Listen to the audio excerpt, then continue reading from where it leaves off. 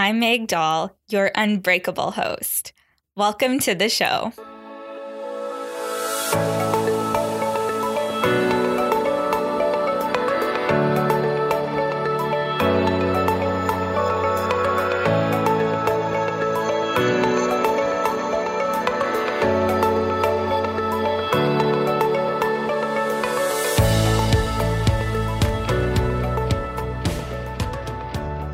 Hey guys, and welcome back to a brand new episode of the Unbreakable You podcast. I'm so excited to have you here with me today.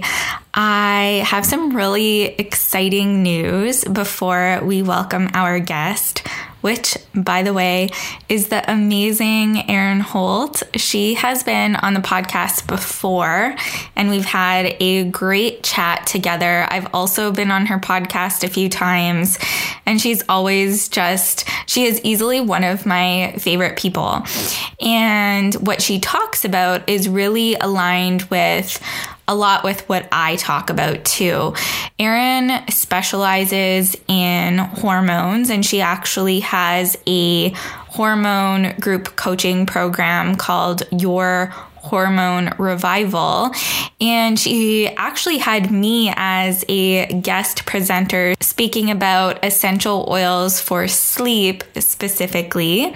And I know her members of that coaching program really enjoyed learning more about essential oils for sleep. And that's really important, actually, and has to do with what Erin and I chat about in today's episode, because it has to do with, we're talking about what stressors play a role in hormone imbalances. And Erin and I both get super real with our own hormone journeys and what it looked like for us and what we really had to get honest and clear about in our own lives. Some of the things that we had to stop doing, some things that we had to start doing. So you'll get a lot out of this episode. I know you all love any of my episodes that have to do with hormone balance and also hypothalamic amenorrhea, anything to do with that. So that's what this episode's all about. And I'm so excited for you guys to listen to it. But before we cut over to today's episode, I just have to let you all know that my brand new website is launched. It launched yesterday, actually, if you're listening to this live on Wednesday, February 19th. So it launched yesterday on the 18th of February, 2020. And I'm just really excited to share this space with you all. It was this time last year when I actually changed my Instagram handle over to I am Meg Dahl from Meg the RHN. And my website was still megtherhn.com, and it just was a home for a lot of the things that I was talking about and doing in the past. And it just started to feel like not my home anymore. And I think it's really important that if you do have a website, you're super confident about it and you're really excited to send people there. And it feels like your cozy place on the internet. And I just kind of outgrew that old website of mine. It kind of expired, right? So I'm really excited to share this new space with all of you. You can go check it out at megdahl.com. So it's just my name, megdahl.com. Super easy for you to remember. And I have everything that I want you to check out there. Some key things for you guys to do once you're on the site is please go check out my freebies page. I created a bunch of freebies for you guys, and I know you're going to love them. One in particular I want to tell you about right now. I will be teaching online essential oils classes every single month. They're going to be on a different topic every single month. So I'm really trying to provide more information for you ladies who are wanting to learn more about essential oils and how to safely and effectively use them within your homes. And if you're not local to me, that's totally fine. You all know that I do teach local classes, but if you're not local, that does not have to stop us from working together because my business is online. I have an online business. So if you've ever wanted to attend one of my essential oils classes or even just learn more about essential oils from me, then definitely check out my freebies page, or you can even go to megdahl.com/classroom. And that's where I will announce all of my essential oil classes, the upcoming classes. So like I said, this one for February is all about essential oils for immune health, and it's going to take place on Wednesday of next week, so February 26th. So if you want to join us for that, definitely head over there, megdahl.com/classroom, and you can get your name on the list for the class, and I'm so excited to see you there. But like I said, there's tons more freebies. I have ebooks waiting for you. I have a meditation, a guided meditation for you. That was a highly requested thing that I add to my offerings. I've had so many of you suggest that I offer more meditation, so that made me super excited. And I sat down and recorded one that you can use as your morning meditation. So I hope you love it. Let me know. But yeah, I am really, really excited to share this space with you. As a lot of you know, Scott also has his own business. He designs websites and does a ton of that tech online work. So website design and SEO stuff, all that crazy stuff that I'm not into. So anyways, actually I kind of am into it because I loved helping Scott with the creation of my website. So anyways, I just want to give Scotty a shout out because this website couldn't have been possible without him and all of his hard work. So yeah, go check it out, megdahl.com. And I think I'm going to be doing a solo episode next week because it is episode 100, which is insane. So stay tuned for that. But let's get over to my chat with Erin. She's amazing. Our conversation about hormones and the stressors that affect our hormones is also amazing. You're going to gobble this content up. So enjoy, guys. I love you all, and thank you for being here.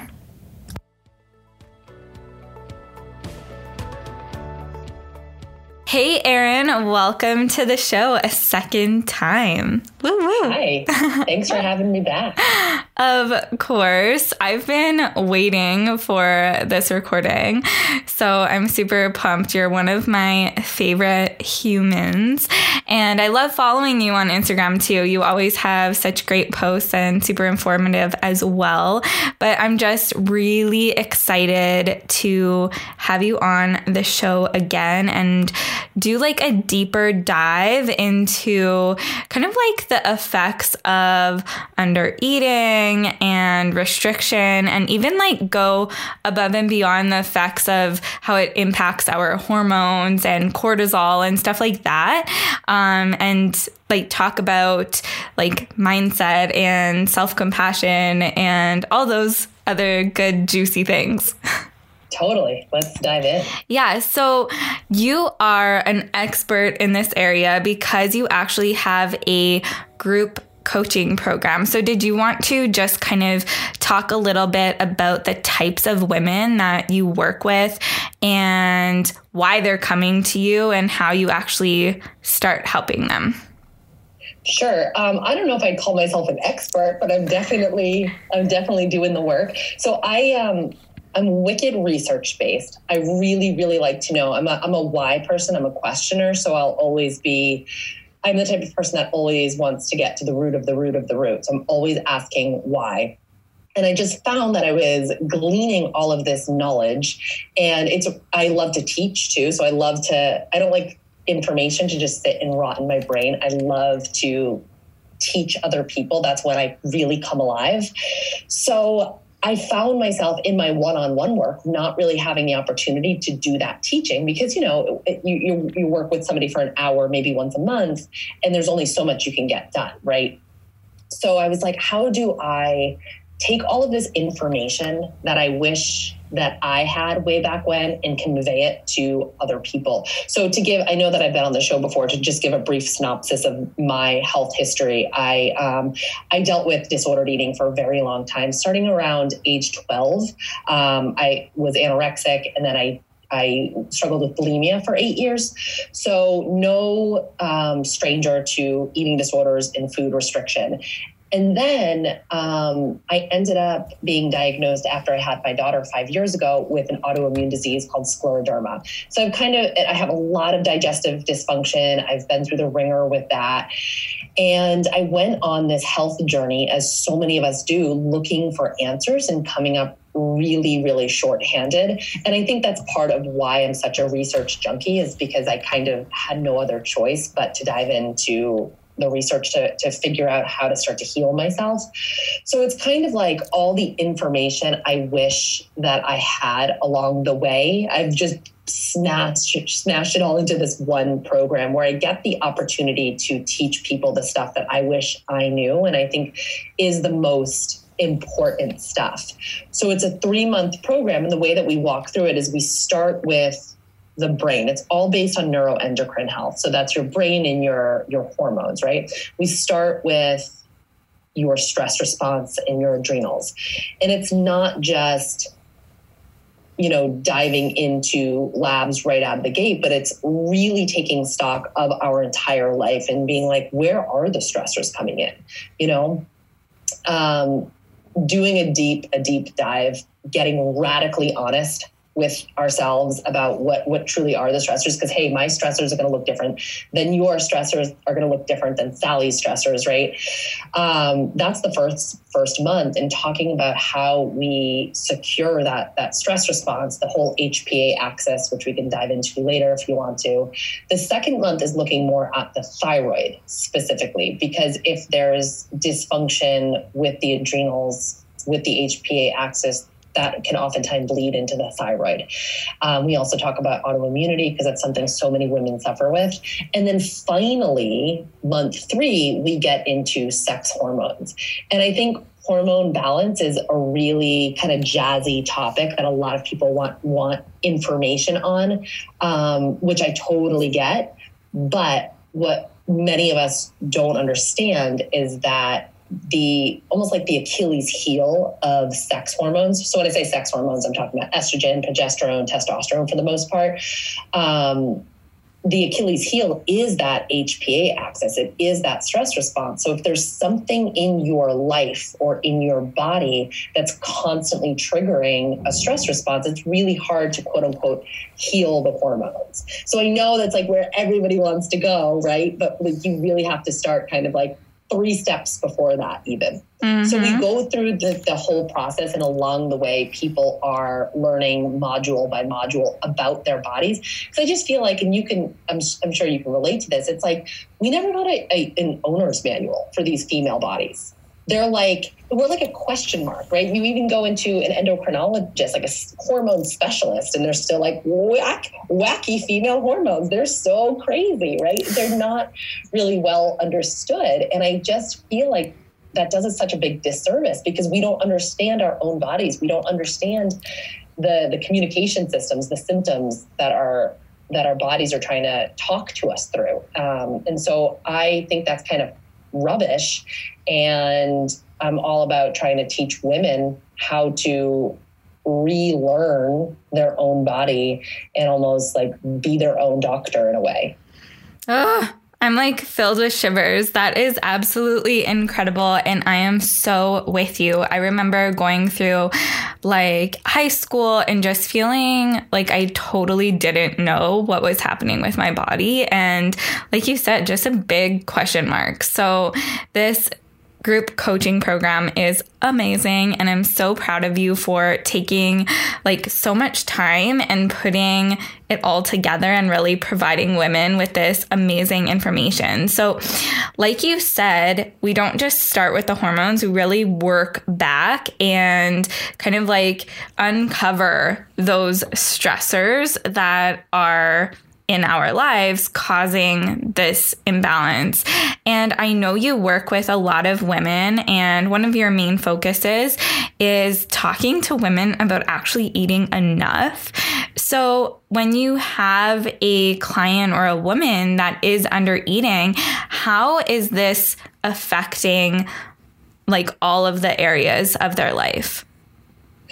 All right. So I want to back up and just respond to what you were saying of the whole what's happening with my body, because I think that warrants a little bit of a deeper dive. So I think a lot of us are walking around with this what's happening with my body question. I hear that a lot in different ways. We start to, when we don't understand our body and they start doing things that have been socially or culturally deemed unacceptable, like, I don't know, gaining weight or, just other symptoms, right? That we're kind of not really sure what's going on. We start to think something's wrong with us. We can go into self-flagellation where this is my fault. This is happening because I did something wrong. This is happening because I did something bad. And that really starts this whole shame spiral, which is a really tough thing to pull yourself out of. So what I really like to do is shine the light on that, help people understand their bodies, and also understand that like some of what you're experiencing is really, really normal. Another thing that I do that I didn't mention within the context of this program are functional lab tests. And when I started doing lab testing a few years ago, I've been a nutritionist for almost a decade now, and I didn't introduce lab testing until like 2, maybe 3 years ago. And what I started to see was this really profound validation of women who have been going to their physicians for so long saying, I think this is a problem. I think this is a problem. I think this is a problem. And their physicians have said, no, like your lab work is normal, right? All of your blood work is normal. There's nothing wrong with you. And then we go even more into that shame spiral, like, oh my God, I guess I must be crazy then. But what these functional labs can do, and specifically I look at a full thyroid panel, as well as a Dutch test, which looks at your sex hormones and your adrenal hormones. So we're getting a full picture. And I go through with each participant and I walk them through what their labs are saying. And there's just something validating about seeing the data on paper and being like, oh my God, I knew something was wrong, right? I knew there was an imbalance. I knew something was going on underneath the hood. Like we have to teach women to trust themselves again. Right. And so as silly as it sounds, sometimes the labs can do that.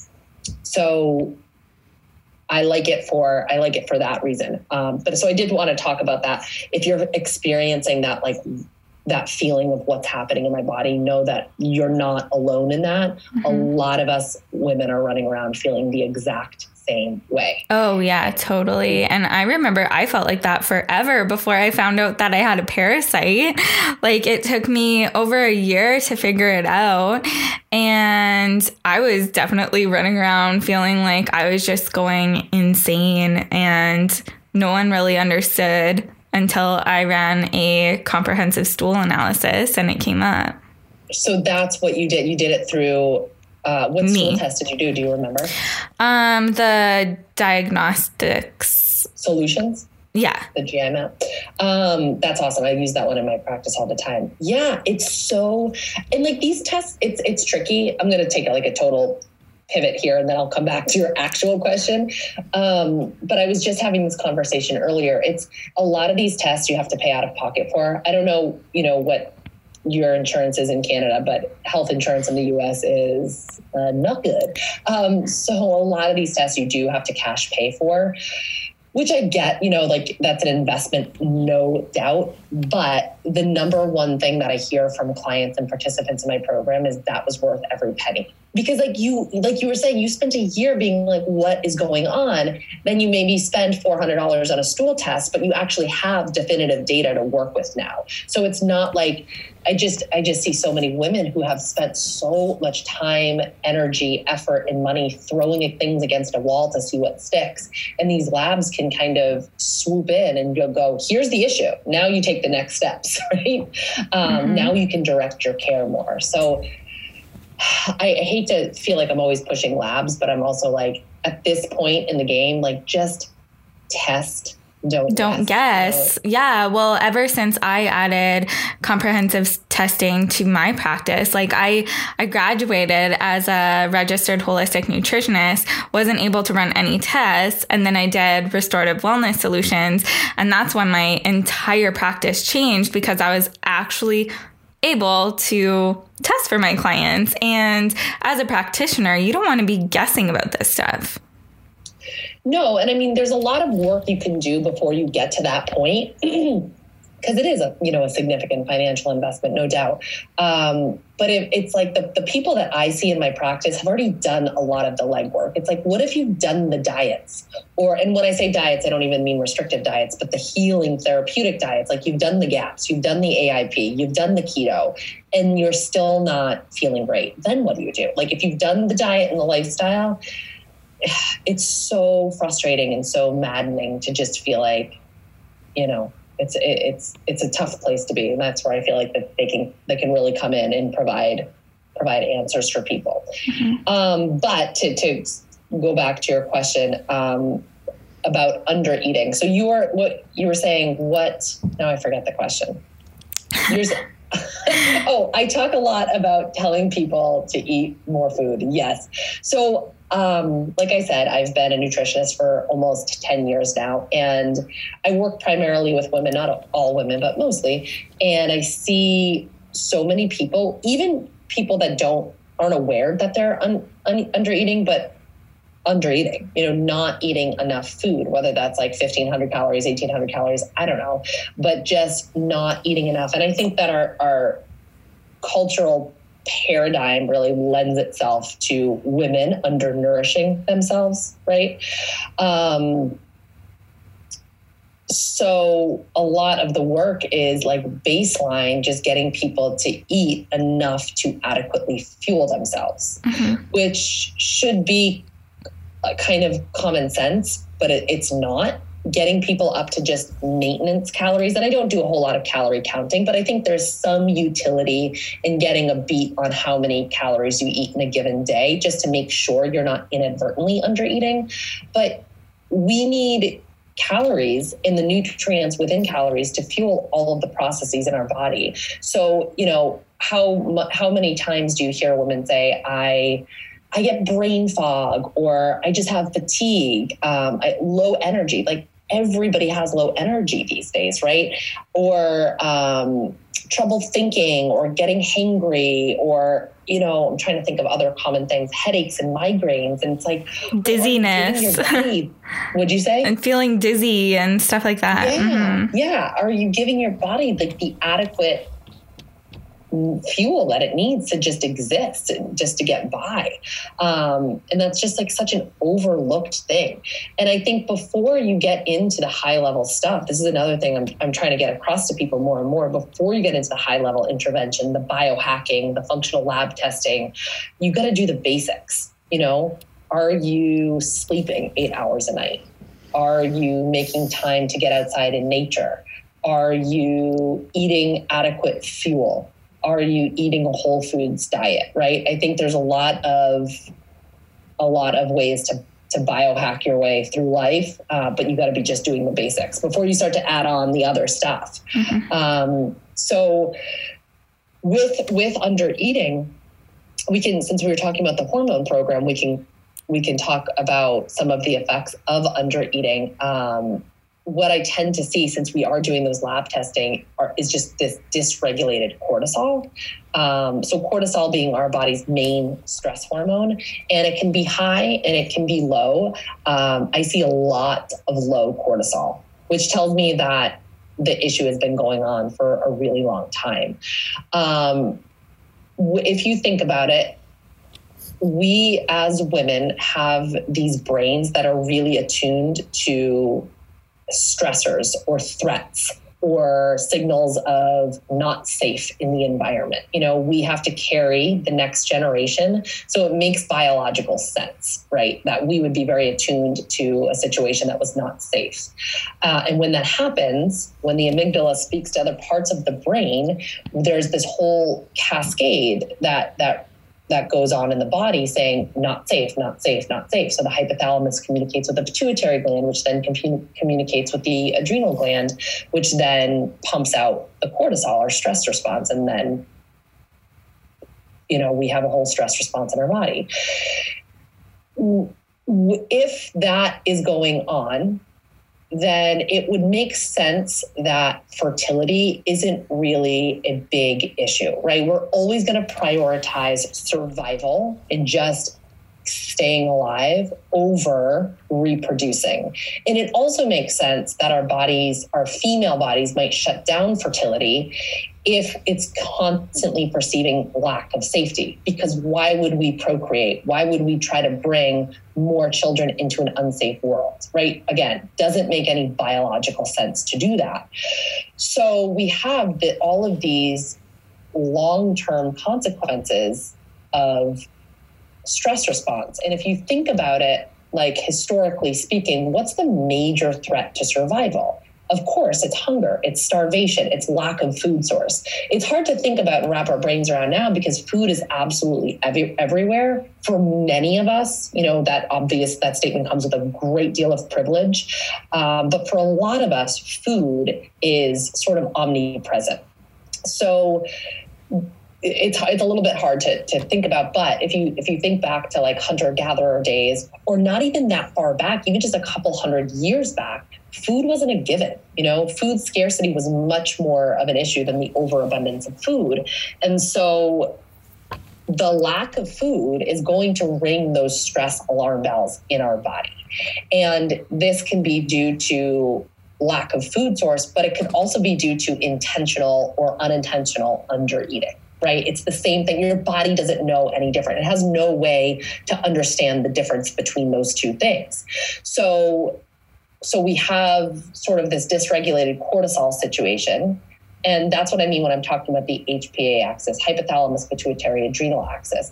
That gets a lot of airtime. We hear a lot about that. We don't hear as much about the HPT axis, which is the hypothalamus, pituitary, thyroid axis, which kind of does the same exact thing. It kind of has the same fallout effect. Isabella Wentz is a pharmacist who does some functional medicine work. And she has this really cool, she talks about this safety theory of the thyroid, where the thyroid also will kind of screen for safety. And if it perceives lack of safety, it's going to slow things down, right? It's going to slow things down so we can conserve energy rather than spend energy. A lot of us know that the thyroid kind of sets the pace of metabolism, right? So we're going to actually try to conserve as much energy during a time of lack of safety or famine. So we actually slow down our metabolism, which just means that our thyroid hormone is not pumping out as much as it should. T3 specifically, the active thyroid hormone, starts to slow down. And there's this interplay with cortisol in the thyroid, where if cortisol is being cranked out, that's going to block the conversion into active thyroid hormone. So we're going to have a hypothyroid situation secondary to cortisol dysregulation. So it's all really super duper duper interconnected. And then, like I was talking about with the fertility piece, it can start to impact your sex hormones. So I'm sure you've talked about this a ton on the show, ovulation. Mm-hmm. Yeah. Yeah. So one thing that I see, and I see this through lab work, is where very low progesterone. Mm-hmm. because the body's not ovulating. So we're not like, I think we're not really we don't really care that much about ovulation unless we're actively trying to get pregnant or not get pregnant, right? We kind of just tune ovulation out because, again, no one's ever given us a manual on this, like on our bodies and this thing that we do month after month. It's just a mystery. We know that we bleed and like, that's it, right? But around 2 weeks away from the bleeding period, you're supposed to be ovulating, right? And the only way that we can produce progesterone is by ovulating. So under stress, the body's going to shut down ovulation, or it's going to muck up ovulation because, again, why produce children in an unsafe, unstable world? And then we don't get to produce progesterone. That sucks because progesterone is really the unsung hero of the hormonal world. Progesterone makes you feel really good. It lowers anxiety. It acts on GABA in the brain. So it helps us sleep. It helps us feel good. It helps us feel calm. I mean, how many of us are running around with anxiety or sleep issues? A lot of us. So we need that comforting progesterone, but I'm seeing it low on so many labs, which just says the body doesn't feel safe. It doesn't want to ovulate to the best of its ability. We shouldn't just like pump you full of progesterone, right? That's not the answer. It's to go all the way back to that Achilles heel and work on the stress piece. And one of those major stressors is the lack of food. It's the under eating. Mm-hmm. Oh my gosh. Amen. And I love our passion about encouraging women to kind of like take an honest look at what they are eating and start increasing the amount of food they're eating if they're not eating enough, which the majority of the time they're not. And I really liked what you said. It's not about like being really like obsessive and tracking your calories and always making sure that you're eating this certain number of calories. But I do think it is important to take that honest look and like maybe plug in a day and see where you're at. That was so eye-opening for me. And now I have a really, really good idea of how much food I actually need in a day. Yes, that, and especially if there's any history of restriction or you feel like this is triggersome in a way, what you can do, this is what I tell people, if they're like, tracking food is triggering. I'm like, totally. What you can do is just, if you're working with a nutritionist, you can kind of task it out to them. Or what I have people do is just write down the amounts and on a piece of paper, like what you eat in a day, maybe do 2, sometimes 3 days in a row, maybe do a weekday and a weekend day to get a real accurate beat, and then log it in after the fact. Because if you're logging in real time, it can start to play a lot of mental games with you. And then, delete the app off of your phone or like scrub it from your browser or whatever. You don't have to keep going back to that, but it does give you some data, because if you're eating, say, like 1,200 calories a day, that can be pretty problematic, right? Mm-hmm. So I'm always shocked. I don't know why I'm still shocked, but I'm always shocked at how few calories women eat in a given day. And it's like, the demands that we place on ourselves as women continue to grow. Like we're not taking things off of our plate as the years go on. We're adding more and more. And I say this as a mom who stays home with my daughter. She's 5 now, so she's in kindergarten, but who stayed home with my daughter, and I run a full-time business, and I manage a health condition. Like, I'm not saying that there's no judgment here. Like, I'm in the same stew as everybody else. I am marinating in the same stuff. But we just continue to take more and more and more on. And then layer on top of that, I need to exercise all the time. I have to look a certain way, right? And it baffles me that we're not fueling ourselves for all of the demands that we're placing on our body. And I think we have to start looking at things as like, earning the right to do, like earning the right to exercise hard, earning the right to, X, Y, and Z. Like, have you earned the right? And what I mean by that is, have you been adequately fueling yourself for a long period of time? Yeah. Right? We have to kind of like reset those safety cues. We have to retrain body, in your brain to understand that it's actually safe. And I have a lot of women buy into this and they're like, yes, this makes sense. Totally okay. And they'll do it for a month and they're like, okay, when can I start moving into a deficit? Like, when can I start like lowering my calories? And I'm like, whoa. It's gonna take more than a month. You know, we have to give ourselves the gift of patience and grace. Mm-hmm. And we're not really historically great at doing that. Mm-hmm. No, I'm really happy you brought that up because, as you know, I overcame amenorrhea after having it for like 12 years. And often, like, I'll reflect and think of many times throughout those 12 years of when I was like, okay, I'm going to get my period back. I started eating more.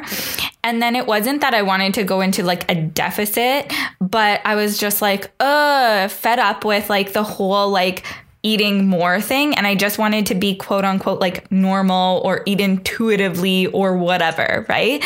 I got caught up in that mindset. And the only reason I actually did get my period back this year was because I was consistent for an entire year.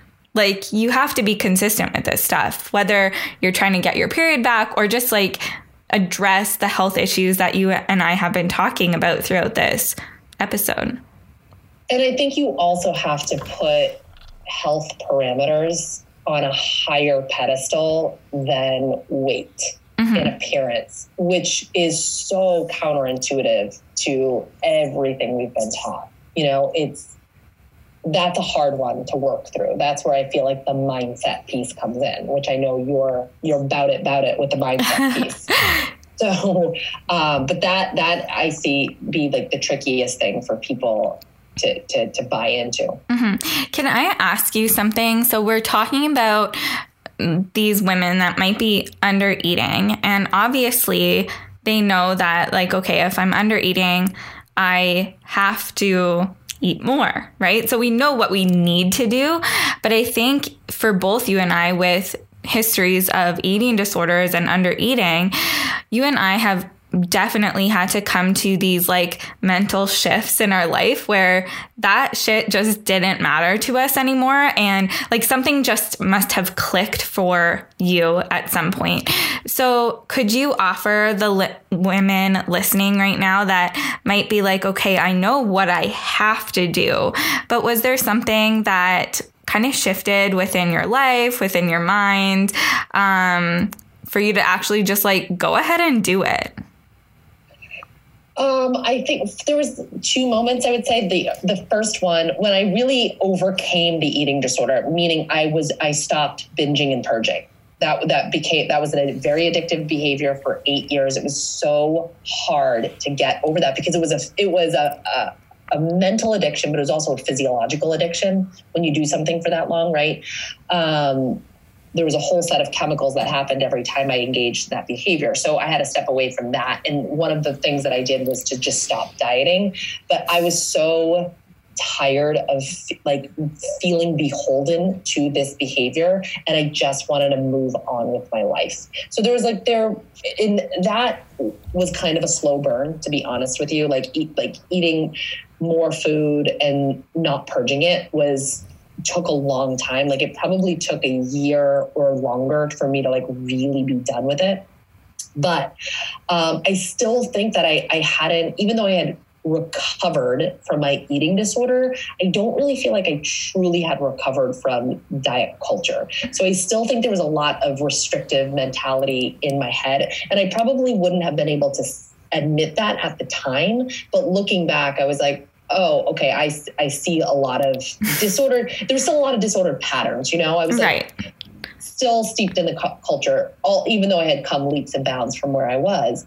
I would say the real kicker for me was when I received the diagnosis of scleroderma and had a doctor say, like, this could be a fatal disease. I was like, all bets are off.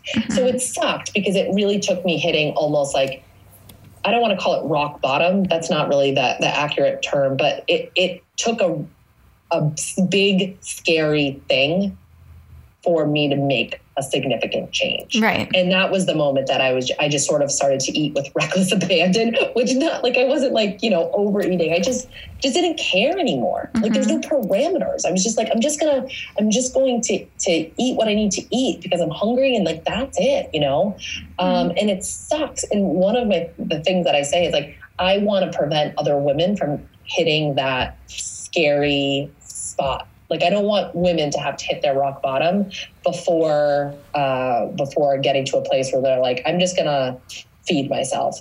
But also, that was my journey, and it might be the journey for other people. And I don't necessarily think there's any right way to do it. If you have to hit your low in order to make some changes, that might just be your path too. Right. And so many of us do, but thank you so much for sharing that. Now, I really do also want to be sure to talk about stress and exercise, because I know for a while there you were going through like a period of time where you were really focused on building this program, and you were like so busy and stressed that you took some time off of exercise, and like all you did was yoga. And I think that's really important to talk about, because I definitely have talked about this on the show before, but I feel like it's so important to talk about again that exercise is a form of stress. And I really love how you said we need to like earn that ability to move our bodies and exercise, right? I know for me personally, if I sleep like shit one night, I'm not going to pick up some weights that next day, because that's not like responsible of me and taking care of my body in the best way that I know how. Yes, exactly. And if you want to go beast mode, if you want to train hard, if you want to train like an athlete, you also have to rest, restore, recover, sleep, and fuel like an athlete. That's what we're kind of saying by like earning your right to train. I think everyone needs to be moving their body. Like, we know that, right? Like, get outside in nature, walk around, move your body, do some movement. It's so important. But the way that we approach fitness is not always the healthiest way, because exercise is a stressor, which isn't a bad thing. There's a lot of stressors that, it's a hormetic stressor. So it kind of forces our body to, puts it under stress, so then we can adapt and get stronger, right? But if you're already inundated with a ton of life stress, and under eating being a very significant stress, right, then you don't want to just layer stressor on top of stressor on top of stressor. Your body only has a finite capacity to deal with stressors. So what we do, it's like I call it like a very Americanized way of looking at things. If some is good, more is better. So we will be like, all right, I'm going to eat healthy, and then I'm going to work out really hard, and then I'm going to start to intermittent fast, and then I'm going to restrict my calories. We just keep layering we keep like doubling down on stuff.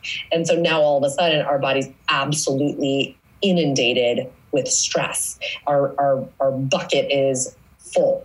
And that puts us in a really bad position. So I know this. And so when I was going through creating this program, the ironic thing is I was like creating this program for adrenal health, and definitely like hit some major adrenal fatigue, for lack of a better term, throughout it. But I took off. I had been doing a lot of high intensity interval training beforehand, and I just had to take a massive step back. And I limited my movement to walking outdoors and to doing yoga, and not even like super intense yoga, like pretty like hatha yoga and some like basic vinyasa, because I just knew that I couldn't keep drawing from that well. Mm-hmm. The well was going to dry up. So we have to also prioritize our stressors too. Yeah. And I really love how you said, like, this is like a temporary thing too. Right? Like, you're just adapting to your life situation, and that you're going through this stressful time right now. So you need to take one of those stressors out of your life to kind of even things out. Absolutely. And it's like, I'm 35. I've been around the block enough to know that life moves in phases or in waves or in seasons, whatever word resonates with you. It's not this static thing. We're not these static beings. Everything's going to change. And so I think the more that you see that, the more that you understand that, and the more you live through those cycles, the more you're like, oh, cool, this is just one of those cycles. So I'm going to like take care of myself the best of my ability in this cycle, knowing that things are going to change, knowing that I will be able to return. If I take care of myself in this moment now, I'll then be able to return to more intense exercise in the future. And again, that's kind of what I mean by putting health parameters on a higher pedestal than our physical appearance. Because why do people slave away at the gym even when their body's begging them to stop? It usually has to do with their physical appearance, right? Mm-hmm. Like what else could it be? So that is just not that's not one of my priorities. And I'm not totally impervious to it because I live in the same world as everybody else, but it's just not one of my top priorities anymore. My health is my top priority, Mm-hmm. And so the decisions that I make in my life about food, about exercise are really catered to like how I'm feeling in my physical body rather than what other people see in my physical body. Yes. Okay, so I could keep talking to you forever, but we're approaching the end of the show and I have a couple more questions. And I feel like I want to leave our ladies with some like takeaways. So if they are dealing with hormone imbalance, so that top level stuff, right? We want to kind of like dig a little deeper for them and go back like you do with your clients, and really address those stressors. So if you were to tell our listeners today some of those big stressors for them to take an honest look at, we talked about under eating, over exercising coupled with the under eating. And what are some other big ones that they should be looking at right now? So a big thing is, definitely adequately fuel yourself and make sure, I said that the HPA axis is the Achilles heel for hormonal health, but blood sugar dysregulation also is as well. So you want to make sure that your blood sugar is regulated. So this is going to look different for everybody else, but just making sure basically like you're eating consistently throughout the course of the day. Have you talked about blood sugar on the show before? No, we've never had a blood sugar episode, and I know you're all about that too. Yeah, so I'll just try to like wrap it up really quickly. My general recommendations for somebody who's dealing with symptoms of low blood sugar, which is that spacey feeling, dizzy, getting headaches, feeling hangry, getting the afternoon slump or the mid-morning slump, feeling like they need to lean on caffeine or other stimulants to get through the day. Try to eat within an hour, 30 to 60 minutes of waking up, because you want to regulate your blood sugar with food. Low blood sugar is a very big stressor to the body. So we were talking about cortisol earlier. Cortisol is something called a glucocorticoid. It's a type of hormone, and one of its main responsibilities is to raise blood sugar in times of low blood sugar. So if you're not eating and your blood sugar drops, cortisol has to come to the rescue to raise blood sugar back up. And if you've already got stress going on in the body, you don't want to keep calling on cortisol for jobs it really shouldn't be doing. So eating 30 to 60 minutes throughout the course of the day, depending on how severe your low blood sugar is, it's something that I test for as well, fasting blood glucose, eating like every 2 to 3 hours throughout the course of the day. And you really want to focus on making sure you're getting protein and fat with your carbohydrates, kind of like a balanced meal, right? Protein, carbohydrates, and fat. It's like going back to the basics, like old school stuff. I know. And that's really, really important. But in terms of like life stressors, an activity that I like to have people do is to write down a list of all of the things that you have to do in a given day or a given week, and then go through and cross out the things that you absolutely hate, and then circle the things that you absolutely adore. Like you look forward to, it energizes you, it fills your cup. And then compare the lists. Like, how many crosses out versus circles do you have? And see how that stacks up. And just looking at that can be pretty eye-opening. Like, wow, I'm really not enjoying my life. And then of the things that you've crossed out, what can you say no to? What can you take off of your plate? What can you outsource? Really, again, get radically honest with yourself, because we're very good as women of being like, well, I have to do this. No, you don't. That's a lie that you've been fed. You don't actually have to do anything. So what can you offload to your partner or your children, or hire a cleaning lady, whatever, start to pick your life apart a little bit and figure out what your stressors are. Because like I said at the beginning of the show, they're going to be different than somebody else's. Right. Thank you so much. And since you've been on this show before, so I'm not going to ask you what it means to you to be unbreakable, but I will ask you another new favorite question of mine. I want to know if you know your Enneagram type and your human design type. No, I'm pretty sure because you've sent me links to figure out my Enneagram type, and I think I'm a 1. Okay. Which definitely tracks for me, for better or for worse. But I don't know the human design, so I have to look into that. You should send me a link so I can. I will. Yes, I will. I'm very fascinated by it, and it's so cool because Enneagram stuff and human design stuff really like couple together really nicely. So I'll send you a link. But thank you so much, Erin. Where can people find you, connect with you, all those things?